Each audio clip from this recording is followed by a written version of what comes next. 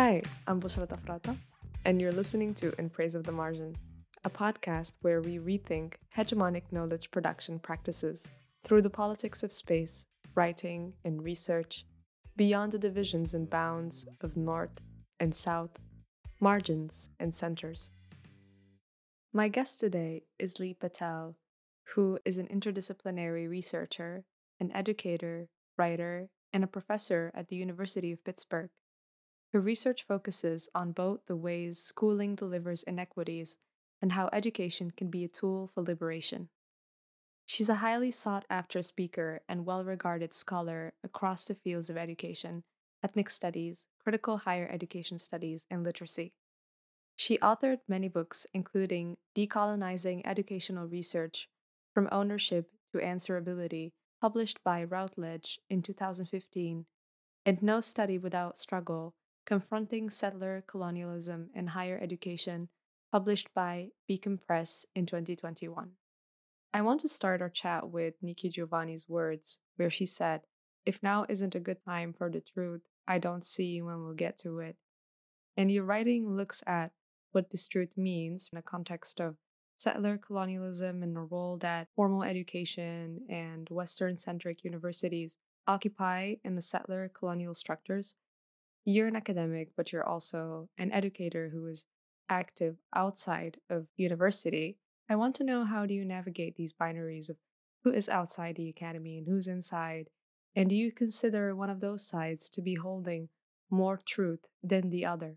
Nikki Giovanni is the perfect place to begin, particularly because of, as you quoted, if now is not a good time, I don't know when we'll get to it. And that statement has been true for centuries, millennia. And what she is doing is really asking people to reckon with now is the time. Now has always been the time. It will always be the time in the future to reckon with what harms and violence have been done in the name of racial capitalism, settler colonialism. There's been, as I know, all of the listeners of your podcast know, and you know, that's been the game. That's been the routine, the exercises to practice, if you will. And it's gotten very good at that. And yet, that is not the totality of people's experiences. And it's not the totality of always ongoing struggles for freedom. When I think about that and the narrative, or thinking about being of the academy, in the academy, so I have a very ambiguous relationship with the academy because I have health coverage. I'll just say it like that. I have health coverage. I'm able to take care of my mother in her elder years. That's a very big deal in the United States, where the project of stratification means that if you don't have private health insurance, good luck. If your parent is aging, which oftentimes is quite a long process, similar to when babies and toddlers and children are growing up. It involves a lot and it needs all of you. So the academy is not built that way to support that because, one, in the United States, it was created for land owning white men. That echoes into the present, that echoes into who is seen as having an authority, who is seen to know. So my relationship is a little bit ambivalent. I don't want to reform a university. I think that's incremental change that is always going to kind of collapse. Charles Payne has a wonderful book about this very topic in education specifically that's entitled So Much Reform, So Little Change. So we can get so busy with reforming this and that, and it ends up being sort of cosmetic, if you will. So I keep an ambivalent relationship to the academy. I'm grateful to be able to learn and study hard with my students and really discuss, okay, social justice for what, as an example. So I'm very grateful for that, but it's an ambivalent relationship, definitely. And these false narratives that you brought up, yes, in the United States, higher education it's very difficult, or it's rare that a politician running for office doesn't mention something about education. either their own education and how it helped them to ascend and live the American dream, or education and how we can make this more feasible. In President Obama's tenure, it was like everybody goes to college, which is, I don't think, the right idea. And then we layer on how much we've monetized and commodified learning. And learning actually is, I think, an uncomfortable word for me there. We've commoditized and credentialized taking courses and being told, like, okay, now you know this, when you may not know this at all. You may have just done some courses and gotten the credential and the credit, and you might not know that. So college is not for everybody, but yet somehow we forced it to be so at the same time of really ratcheting up tuition costs. And those tuition dollars go to two primary places. One is administrator's salary, and two is facilities. Facilities meaning brand new gym on campus or rock climbing wall, things that kind of beautify or make attractive, whether it's a suburban campus, urban campus. There's a lot of money poured into that. So this false narrative that higher education is the way that one can have upward social mobility is very much being tested at this time, and really has always been. There's lots of statistics that tell us when people do get their college degrees, they do tend to secure more solid jobs and income. But when we disaggregate it according to race and gender, and being able to count with gender past just one and two, being able to think about gender in a broad expanse, then we see when Black people are attending universities and complete their degrees, that does not so easily lead to a job that erases all of their student debt loan. So those false narratives really do some work. And I think the most dangerous harm in there is that unless people organize or get together, even just more simply get together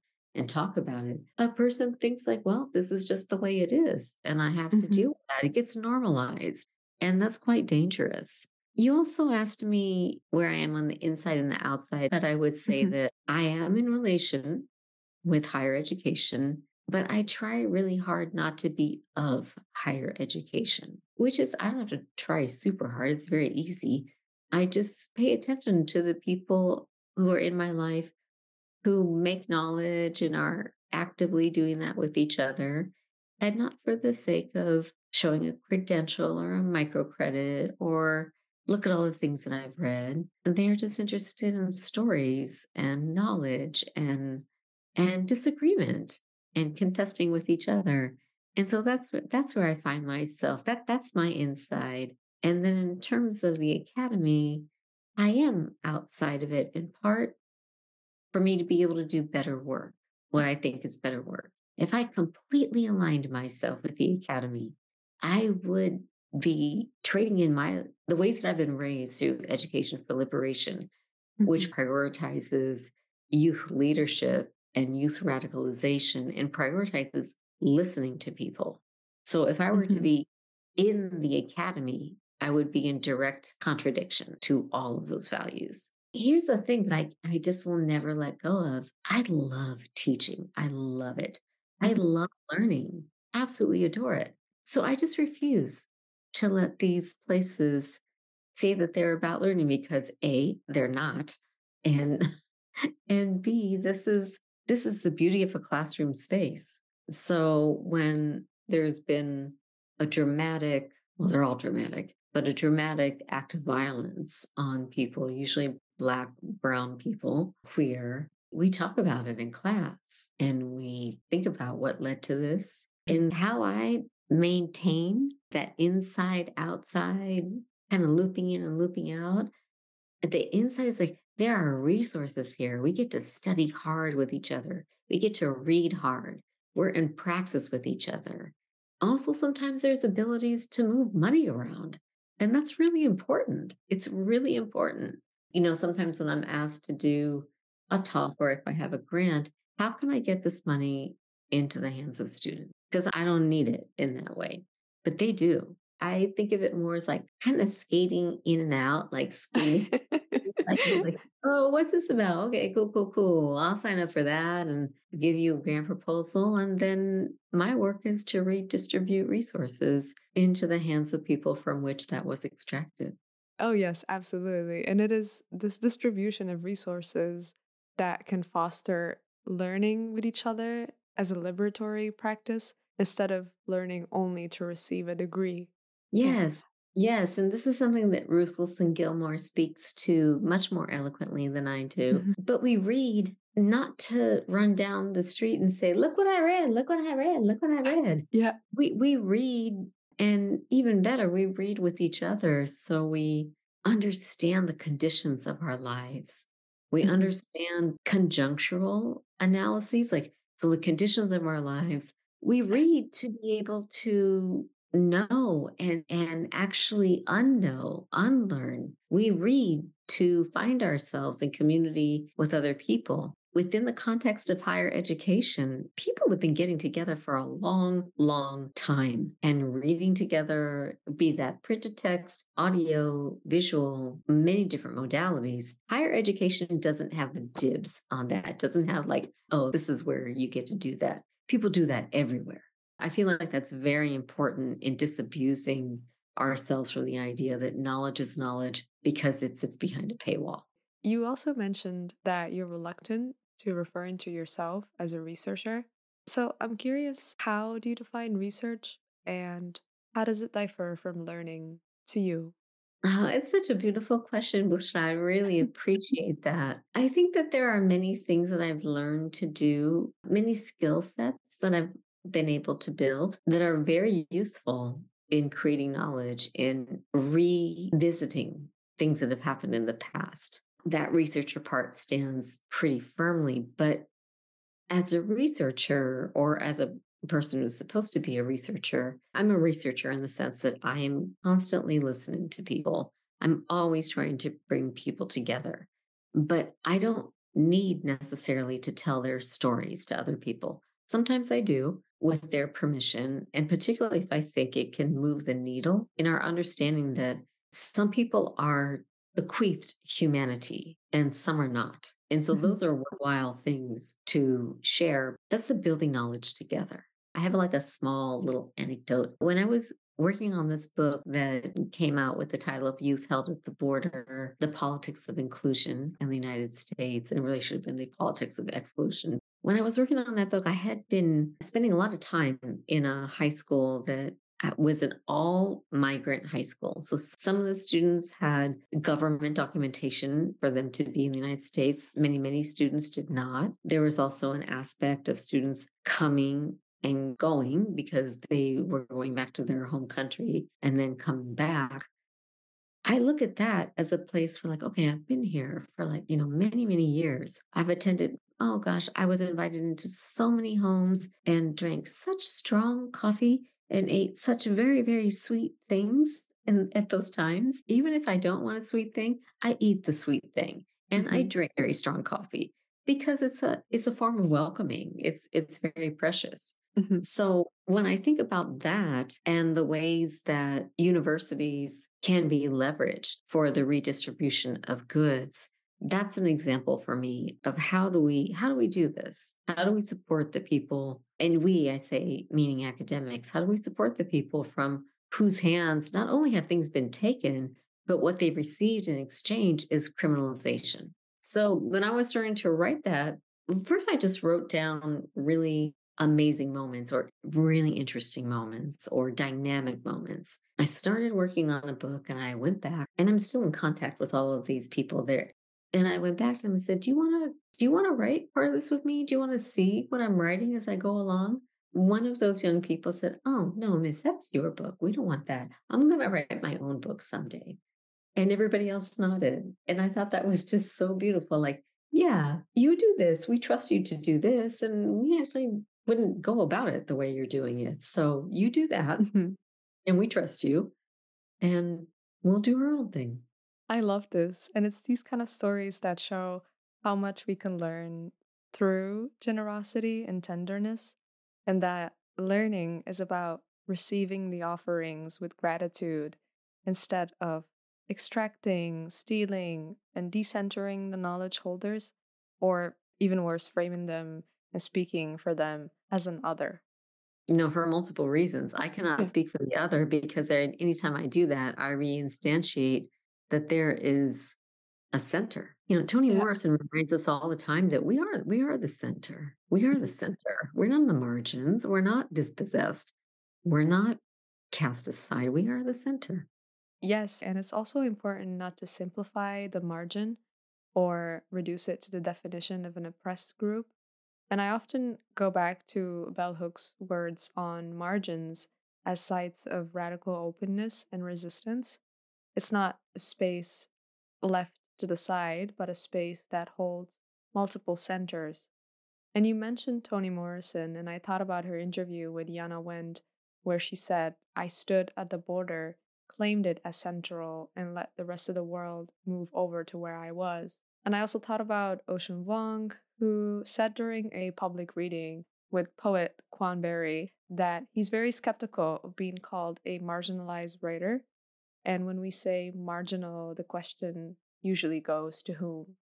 And for my next question, I would like to start by reading an excerpt from your book, No Study Without Struggle, where you say, another common instantiation is the practice in which researchers seek access to communities to study them, publish about their problems therein, but the community members gain little to nothing in return and rarely fairly compensated for their time as research participants. I have heard the question, how do I gain access to communities, from dozens of academics. As a child of migrants, I have often thought and sometimes asked, why should you have access? The question itself speaks of a sense of entitlement, at least one of expectation. So I'm really curious, how do you approach the topic of access and the politics of access in the classroom? One of the things that I experience teaching and I experience myself is just honoring how to be in good relation, how to be in good relation with people or people, ecosystems, non human living beings. How to be in good relation has to come before and be stewarded throughout all kinds of knowledge making projects. I turned to that quote as you were reading it. That's an absolute thing that happened. We had a retreat, which is really, a word for a longer meeting all day. And people had a flip chart paper to write on, and there was challenges. And one of the challenges was gaining access to communities. I'm like, well, maybe they don't want you to have access to them. And maybe the skills that you have as a researcher, for me, having the ethos of, I'd like to write about this. What do you think? What do you want to do? I won't write about the things you don't want me to write about. And I definitely won't write and lead with lots of pain. But that's more nuanced and more detailed than access. How do I get access? You build relation. And if you don't build relation, you shouldn't have access. Particularly in the times in which you and I are talking, education has been all but completely privatized. There are so few public spaces. So that when researchers are applying for grants, that grant is going to end in 3 to 5 years. And then what? You're just going to leave? You're not going to be in contact anymore? This is not just for the study. You're going to become part of people's lives if you show up, if you listen. They will come to know you. You don't get to go ghost after that. What guides your teaching practice, and how do you carve a path for figurative learning in the classroom? I have a couple very firm anchors for any course that I'm teaching. It will absolutely focus on power and flows of power, and power not just being something that we are under the heel of, but also how we build power and that agency. And the second thing that may not sound so related is there is poetry in every single one of my classes. I can't think of a class or course or discipline or program where poetry couldn't exist. At this particular time of the rise of global totalitarianism, we need poetry so badly. And I find that that's really helpful in working with graduate students, specifically doctoral students, that at a certain point they've been so inundated with academic writing, but it is possible to have poetry in that academic writing. It is more than possible to do that. In terms of solidarity, I ask my students, like there's a couple things I ask of them. I tell them I'll be here the whole time. It's going to be hard. It's going to be a little rough, but I'll be here the whole time. I draw on the work of activist poet Darnell Moore, and he talks about all the lies that we've been told. We've been told all these lies about, well, if you work hard and you are a good person and you have a good set of ethics, you'll do well. That's a very lovely discourse in the United States. And I tell my students, I am going to disabuse you of that notion because it's not true. There are some singular examples, but those singular examples actually function to make that lie stand. It gives it more stability. And I also, in solidarity, along with the people that I'm working with, be it classrooms, be it study groups, I'm always wanting us to think about categories much more carefully. So, can we get rid of categories, demographic categories? No, not right away. But it's important for us to know that categories were constructed for quite specific reasons. Race was constructed in order to deliver racism. Sexuality being defined as straight or gay, as gesturing back a few decades, that was defined in order to maintain control over who was straight and who was gay and who could be married, which was it's a lesser talked about topic with settler colonialism. But Kim Tallbear does amazing work in this area. So I tell every class that I'm with, I'm going to ask you to break up with a lot of lies. And I know that these lies are part of how you understand yourself. And so I'm asking you to do a very big thing that's scary. Like you have two grips with your two hands, but they're like the ring of rose, and you can move from one to the other to the other. I'm asking you to let go of one of the handholds, and you can't quite feel where that next grip is. That's what I'm asking you to do. Because that's a lot of times what it feels like to break up with white supremacy, to break up with heteropatriarchy. To build solidarity, I think part of what has to be in there is understanding the distinct yet very connected ways that oppression is delivered to different groups of people. My last question to you, Lee, how can we pursue liberation without centering our lives around struggle? And since you mentioned the importance of poetry and human relations and the interconnectedness, is there a poem or a poet that guides you? I think a lot of what I would like people to know is that struggle, movement, organizing is hard. And it's particularly hard because most of us are in contexts that are defined by racial capitalism. So there can never be enough doing. There's always doing, making widgets, widgets, widgets, widgets. So struggle, there are some people who use the phrase the beautiful struggle. It is a beautiful struggle. When we look at the Black radical tradition, and I think about the teachings of Bob Moses, this is 100 years game, if not more. So I won't see that in my lifetime, that being abolition and freedom and feminism across the board. I won't see decoloniality just step into structure, into formal structure. In thinking about that and the word struggle, that was something I thought a lot about with this book, because I know that struggle, it tends to have a pretty common association with, like, I'm tired of struggling. I don't want to struggle. And yet struggle also means saying no and not giving consent, not wanting to be the debtor to the relationship.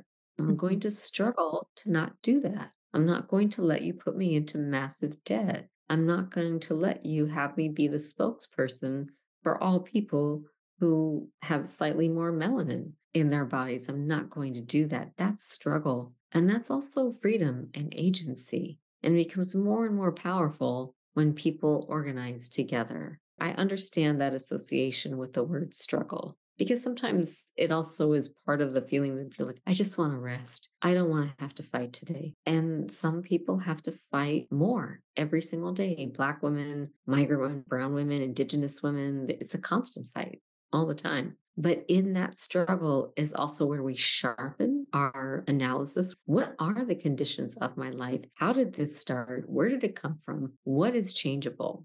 So on my birthday every year, I read aloud this poem by Lucille Clifton. It's entitled, Won't You Celebrate With Me? Won't you celebrate with me what I have shaped into a kind of life. I had no model. Born in Babylon, both non white and woman. What did I see to be except myself? I made it up. Here on this bridge between starshine and clay, my one hand holding tight my other hand. Come celebrate with me that every day something has tried to kill me and has failed. And that to me carries the ethos of how I try to be creating spaces and organizing and teaching, or at least making people aware of these lies that they've been told. I want them to know that there is something trying to kill Black and Brown Indigenous women specifically every day. That this larger project of colonialism, it's failed. It has failed. It will continue to fail. Has it taken lives, left some bruises? Absolutely. But it has not succeeded. For it to succeed, we would need to not care about anybody else except ourselves. Thank you so much, Lee, for coming on the podcast. Your scholarship has taught me a lot. I'm really grateful for this conversation. Thank you. Thank you so much for your patience with me. I appreciate it. Thank you for listening. You can write to me on Instagram or Twitter or at bushra@inpraiseofthemargin.com. Stay tuned and see you next time.